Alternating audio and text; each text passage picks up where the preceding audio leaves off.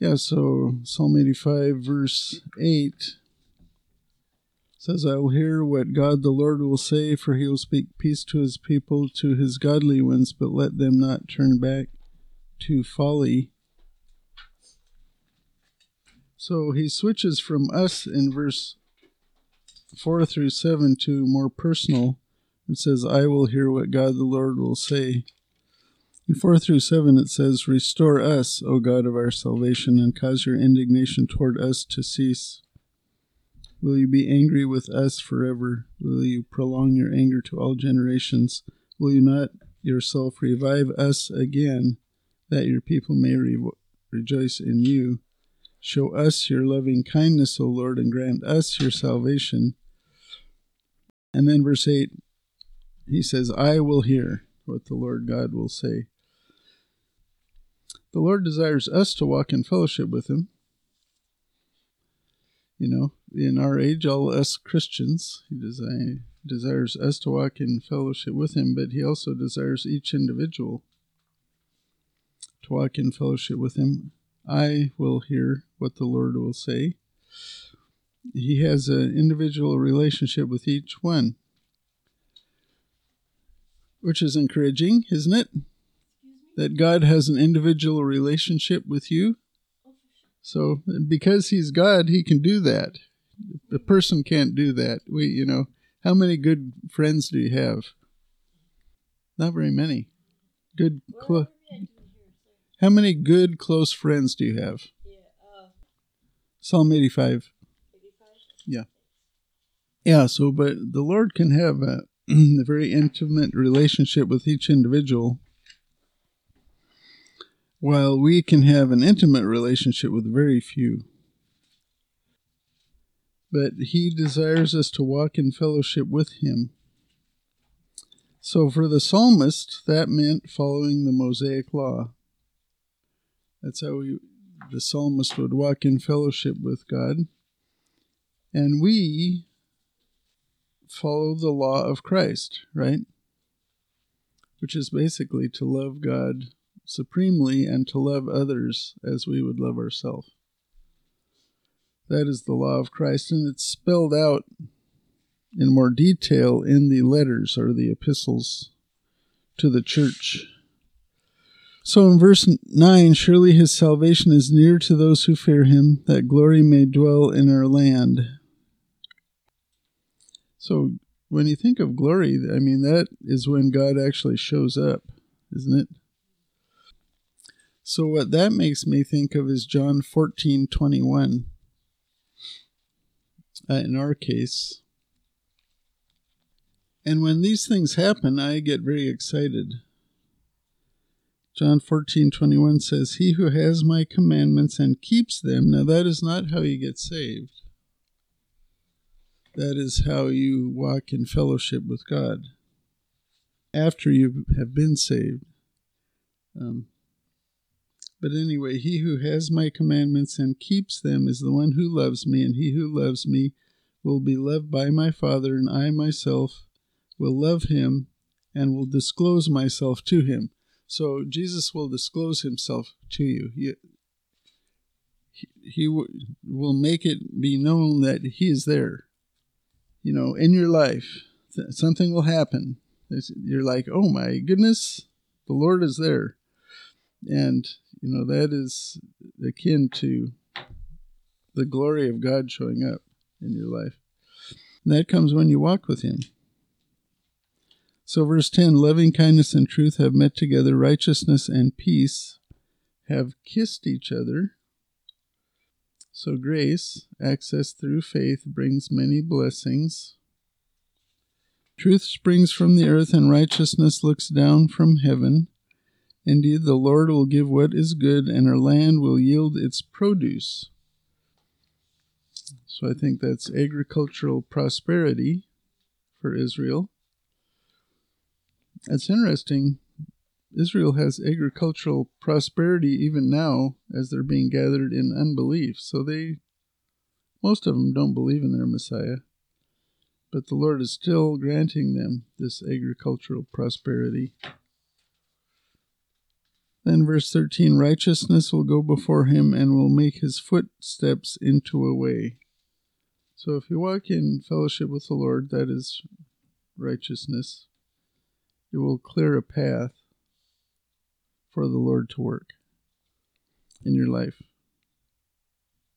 Anything else about Psalm 85? Any insights?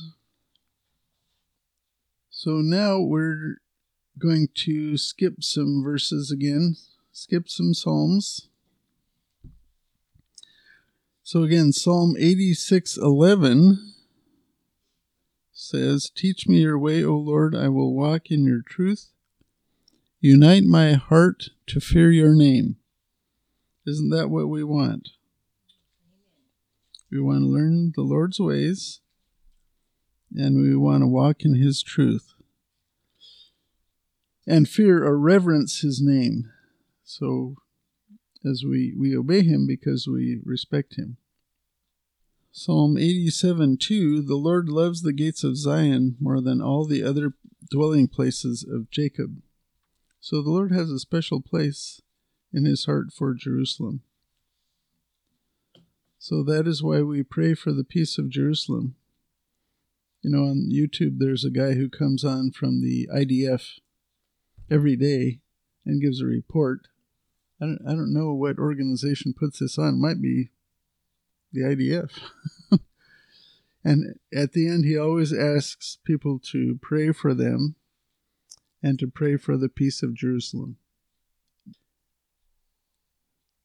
So yeah, the Lord has a special place in his heart for Jerusalem. Then Psalm 88:13. But I, O Lord, have cried out to you for help, and in the morning my prayer comes before you. Is that how we work? Yeah, this is our devotions, right? Our morning devotions, we do some devotions and we pray. That's kind of how we roll. And then we look for the Lord to answer those prayers. Okay, so now we're to Psalm 89. Psalm 89 is a maskil of Ethan the Ezrahite. And Psalm 89, an overview of it is it's a retelling of the Davidic covenant and the fact that it is an unconditional, eternal covenant. And then they're wondering what's going wrong. So anyway, that's verses 1 through 18. It's called Sing of the Lord's Great Love. So I'll read that, verses 1 through 18. I will sing of the loving kindness of the Lord forever. To all generations I will make known your faithfulness with my mouth. For I have said, loving kindness will be built up forever. In the heavens you will establish your faithfulness. I have made a covenant with my chosen. I have sworn to David my servant. I will establish your seed forever and build up your throne to all generations. The heavens will praise your wonders, O Lord, your faithfulness also in the assembly of the holy ones. For who in the skies is comparable to the Lord? Who among the sons of the mighty is like the Lord? A God greatly feared in the council of the holy ones, and awesome above all those who are around him. O Lord God of hosts, who is like you, O mighty Lord? Your faithfulness also surrounds you. You rule the swelling of the sea. When its waves rise, you still them. You yourself crushed Rahab like one who is slain. You scattered your enemies with your mighty arm. The heavens are yours, the earth also is yours. The world and all it contains, you have founded them. The north and the south, you have created them. Tabor and Hermon shout for joy at your name. You have a strong arm, your hand is mighty, your right hand is exalted. Righteousness and justice are the foundation of your throne. Loving kindness and truth go before you. How blessed are the people who know the joyful sound. O Lord, they walk in the light of your countenance. In your name they rejoice all the day, and by your righteousness they are exalted. For you are the glory of their strength, and by your favor our horn is exalted. For our shield belongs to the Lord, and our King to the Holy One of Israel. Okay, so verse 1 and 2 is praising God's love and faithfulness. I will sing of the loving kindness of the Lord. That's the Hebrew word hesed. To all generations I will make known your faithfulness with my mouth. For I have said, loving kindness will be built up forever in the heavens. You will establish your faithfulness. So the Lord is reliable. There's no one more reliable than him.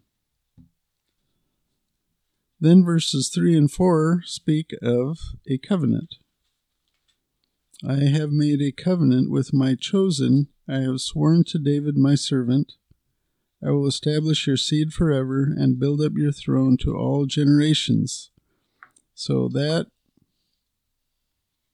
is the Davidic covenant. And it's to all generations forever. It's an eternal, unconditional covenant. Did David do anything to receive this covenant? No, not really. I mean, he was out tending sheep as the youngest son when he was chosen as king. And it just, the Lord for some reason chose him. It doesn't say why. And then, after he became king and he had multiple successes, and he decided he wanted to build a house for the Lord, then no, don't do that, but I will build your house. And that's when he received the Davidic covenant, was that his throne would not end. It would be eternal. So in the Abrahamic covenant, it has multiple sub-covenants, and all of them are unconditional. All of them are eternal. One is the land covenant. The other is the seed covenant, which is the Davidic covenant. And the other is the covenant of blessing, which is the new covenant, which is what we participate in as the church. When we trust in Jesus, we enter into the new covenant, which includes the Holy Spirit coming to indwell us. That's a covenant of blessing. But this is the covenant of ruling of the earth. Verses 5 through 8 speak of God's superiority over the angels. So verse 5 says, the heavens will praise your wonders, O Lord, your faithfulness also in the assembly of the holy ones. Okay, the holy ones are angels. For who in the skies is comparable to the Lord? So that's in heaven. Who among the sons of the mighty, which is also angels, is like the Lord? They are sons of the mighty because they're sons of God directly, because every angel is created by God. So he's like Adam. All the angels are like Adam. They're direct creations of God. A God greatly feared in the council of the holy ones and awesome above all those who are around him. O Lord God of hosts, who is like you, O mighty Lord? Your faithfulness also surrounds you. So God's superior over the angels. Then verses 9 through 13 speak of God's rule over nature. And that's kind of what you see in some of the last chapters of Job. God rules over nature. Verse 9, you rule the swelling of the sea. When its waves rise, you still them. You yourself crushed Rahab like one who is slain. You scatter your enemies with your mighty arm. The heavens are yours, the earth also is yours, the world and all it contains, you have founded them. The north and the south, you have created them. Tabor and Hermon shout for joy at your name. You have a strong arm, your hand is mighty, your right hand is exalted. So, that discusses God's preeminence over nature, and Jesus demonstrated that when he stilled the storm, when he walked on water. that he has authority over nature.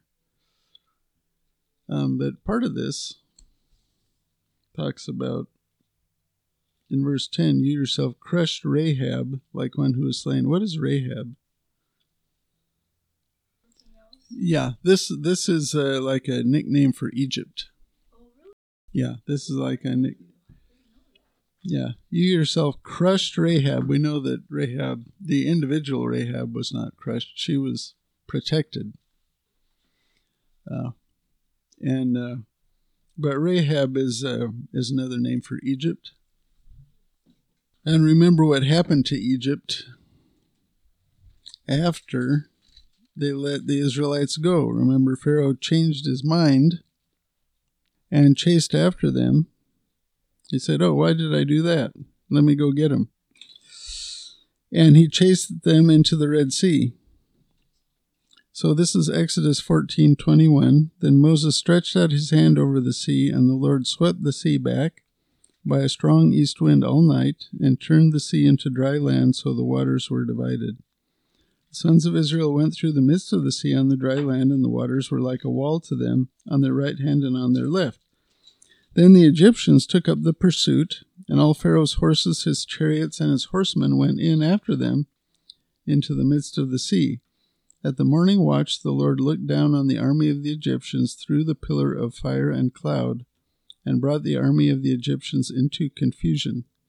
He caused their chariot wheels to swerve, and he made them drive with difficulty. So the Egyptians said, "Let us flee from Israel, for the Lord is fighting for them against the Egyptians." Then the Lord said to Moses, "Stretch out your hand over the sea, so that the waters may come back over the Egyptians, over their chariots and their horsemen."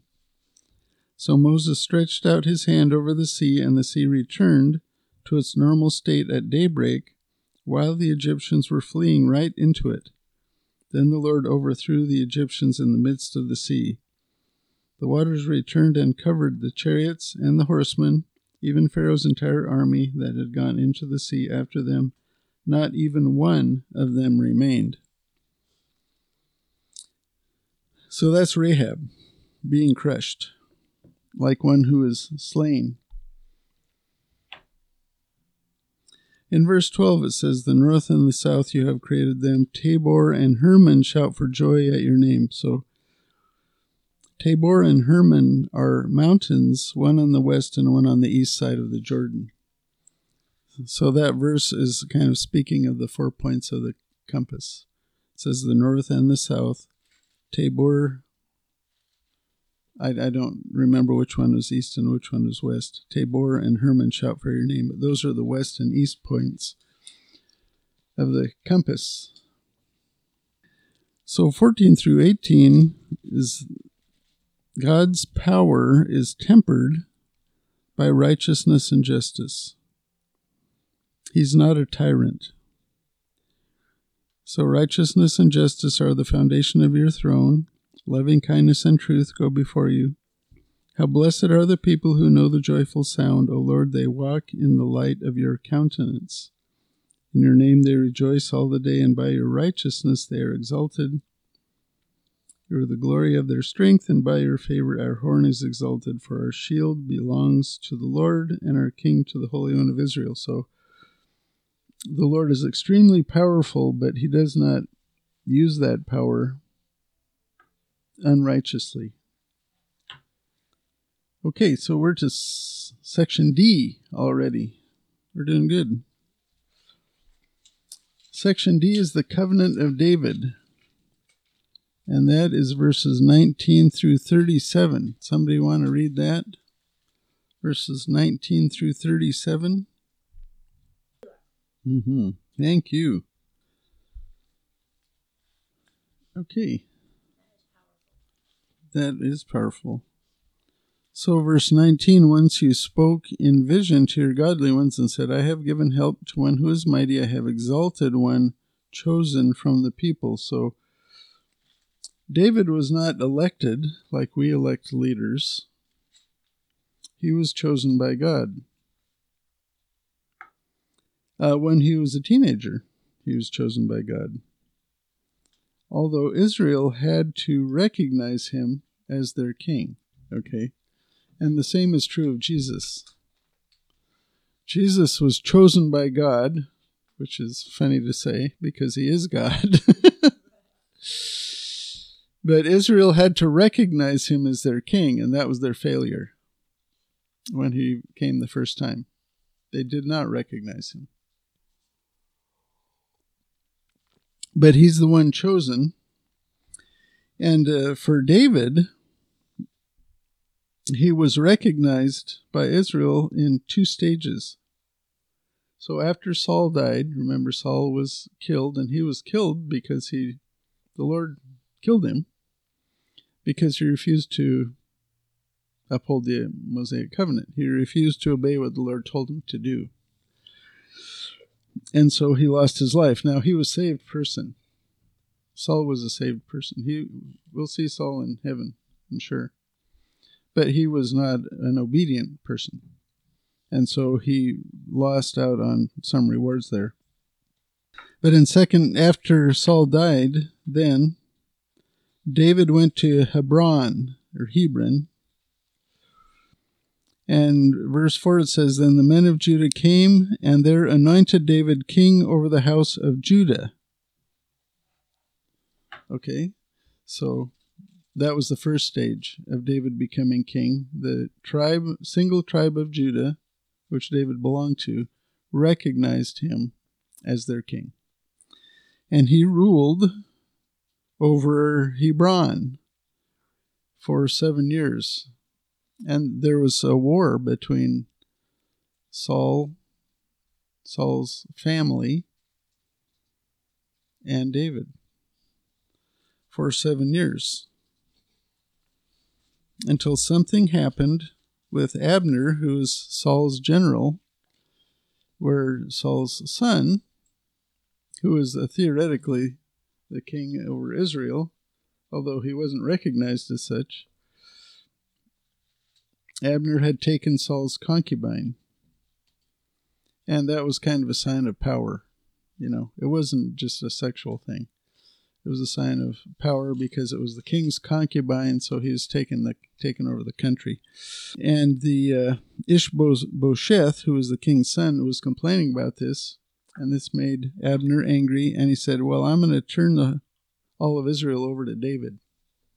In that case. So the Lord orchestrated all this. The Lord uses the free will choices of his creations, of his humans, to do his will. And so in 2 Samuel chapter 5 and verse 3, and of course, before they made David king, Joab, who was David's commander, he was a violent guy, and he murdered Abner because Abner in a battle had killed his brother. So what Abner did was legit. It was during a battle, and he killed his brother. He didn't want to kill his brother. He said, stop following me or I'm going to have to kill you. And he wouldn't stop following him, and so he did kill him. But Joab then murdered him for that reason. And David mourned over Abner, who was the Israel commander, who's the commander of his enemy, so-called Saul. And all Israel thought that was very noble.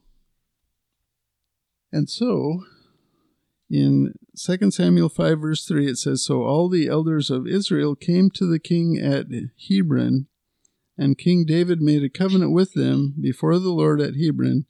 Then they anointed David king over Israel.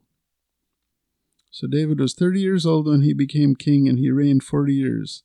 At Hebron he reigned over Judah 7 years and 6 months, and in Jerusalem he reigned 33 years over all Israel and Judah. So David was not elected, he was chosen for this by God, but Israel had to recognize him as king, and they did. And in the tribulation, at the very end of the tribulation period, Jesus has already been chosen by God, but at that time, Israel will recognize Jesus as their king and will call for him. So in verse 23, it says, "But I shall crush his adversaries before him," the Davidic king, "and strike those who hate him." Well, historically, we know that the Lord did that for David. And that also was in 2 Samuel. But chapter 8 of 2 Samuel is a listing of all David's victories. 2 Samuel 8 verse 1, "Now it came after this, it came about that David defeated the Philistines and subdued them. And David took control of the chief city from the hand of the Philistines." Verse 2, "He defeated Moab and measured them with the line, making them lie down on the ground. And he measured 2 lines to put to death, and 1 full line to keep alive. So he killed 2/3 of them. And the Moabites became servants to David, bringing tribute." Verse 3, "Then David defeated Hadadezer, the son of Rehob, king of Zobah, as he went to restore his rule at the river." So David had a lot of victories. In verse 14, "He put garrisons in Edom. In all Edom he put garrisons, and all the Edomites became servants to David. And the Lord helped David wherever he went." And that is Psalm 89, verse 23, "But I shall crush his adversaries before him, and strike those who hate him." Then the Lord promised a father-son relationship with the Davidic king. Verse 26, "He will cry to me, 'You are my Father, my God, and the rock of my salvation.'" You know, each one of us has that same relationship as the Davidic king with God. You know, somewhere, I think it's in Romans, somewhere, it says we can say Abba, Father. Abba means daddy. Because we are in Jesus when we believe in him. And so he has a relationship like that with the Father, and we do too, because we are united with him.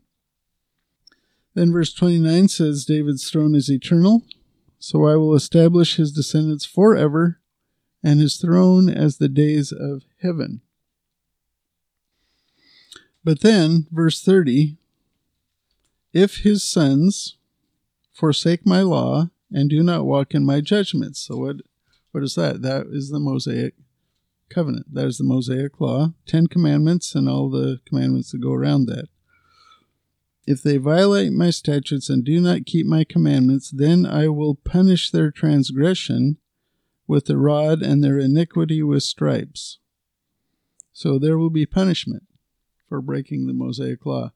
And did the kings of Israel or Judah break the Mosaic covenant? Many, many times, right? Out of 20 of the kings of Judah, only 8 were considered good in the Bible. And the Bible does not rate kings based on their economic record like we do in the United States, or based on whether there was war in the Middle East or not, or, or the poll numbers.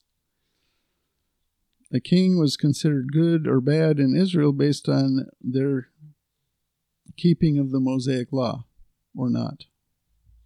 If they kept the Mosaic law, not perfectly, none of them did it perfectly, they were a good king. If they did not, or if they ignored it, or if they were idolaters, then they were bad kings. One of the Proverbs said, "Righteousness exalts a nation, but sin is a disgrace to any people." And the United States has started out with righteousness. We were started by pilgrims, and now it's full of sin. It's chocked full of sin, and it's a disgrace, So we hang on as lights. So verse 30 through 32 is an indication kind of what's going on. In the next section, we're going to find out that, all this sounds great. This is the loving kindness of the Lord. He takes care of us. Everything's wonderful. This Davidic covenant is eternal. It can't be undone. Because he says, after saying he will punish them, he says, but I will not break off my loving kindness from him, nor deal falsely in my faithfulness. My covenant I will not violate, nor will I alter the utterance of my lips. Once I have sworn my holiness, I will not lie to David. His descendants shall endure forever, and his throne as the sun before me. So this psalmist is writing after the Babylonian captivity. Or maybe during the Babylonian captivity. I'm not sure. And what happened in the Babylonian captivity to the king? His rule was taken away. Has it returned? As of today? No, it has not. The Davidic king has been non-functional since 586 BC.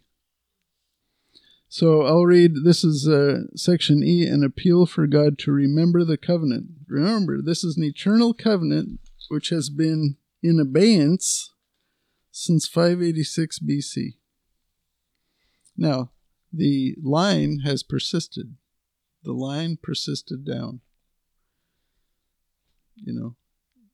into Joseph and Mary. They are descendants of David. But they were poor. They were not rulers. Joseph was no ruler. He was poverty-stricken.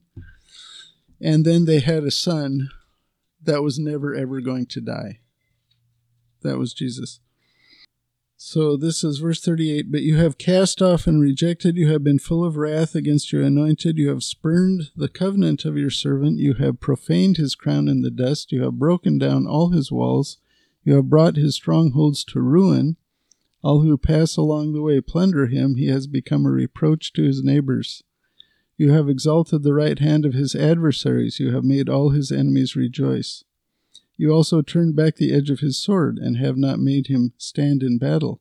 You have made his splendor to cease, and cast his throne to the ground. You have shortened the days of his youth. You have covered him with shame. How long, O Lord, will you hide yourself forever? Will your wrath burn like fire? Remember what my span of life is, for what vanity you have created all the sons of men. What man can live and not see death? Can he deliver his soul from the power of Sheol? Where are your former loving kindnesses, O Lord, which you swore to David in your faithfulness? Remember, O Lord, the reproach of your servants, how I bear in my bosom the reproach of all the many peoples, with which your enemies have reproached, O Lord, with which they have reproached the footsteps of your anointed.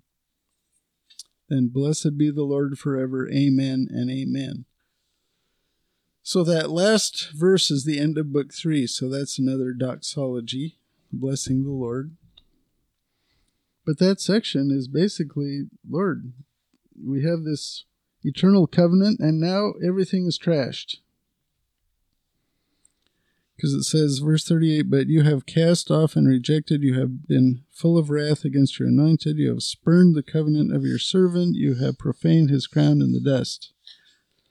So you need to go back to verse 30. If his sons forsake my law and do not walk in my judgments, if they violate my statutes and do not keep my commandments, then I will punish their transgression with a rod and their iniquity with stripes. I don't think they realized how severe that punishment would be, because that punishment was the Babylonian siege and captivity, and they have not recovered from it. So yeah, the psalmist was surprised at the severity of the rod. It broke the rulership of the Davidic kings. The return to rulership still has not happened, but now we know who the eternal Davidic king will be. And so so it's not that an eternal line of kings will go on, but a line of kings went to Jesus, who is eternal. And that's how it is an eternal kingship. And Jesus is not a king right now. He's acting as the high priest of the church. He's the high priest of the church at God's right hand. He is never described as a king to the church. He's described as the bridegroom of the church, like our husband to be, our husband to come, and something else that I can't remember. It'll come to me after. It doesn't matter anymore. But it's not the king. He's not the king to us. So anyway, then the psalm ends with a prayer of restoration. The psalmist is asking the Lord, how long will this last, O Lord? Verse 46. Will you hide yourself forever? Well, not forever, but it will seem like forever. It's been 2,000, almost 2,600 years right now. So that seems like forever. And he says, remember what my span of life is. Well, he went through his life without seeing it. And maybe we will too, go through our life without seeing it. But eventually we will see it. And that's what we look forward to. So, Lord, we thank you for this Psalm of David, which goes over the Davidic covenant and helps us to look forward to the coming kingship of Jesus. So we pray that as the bride of Christ, that you would help us to honor him while we're waiting. In Jesus' name, amen.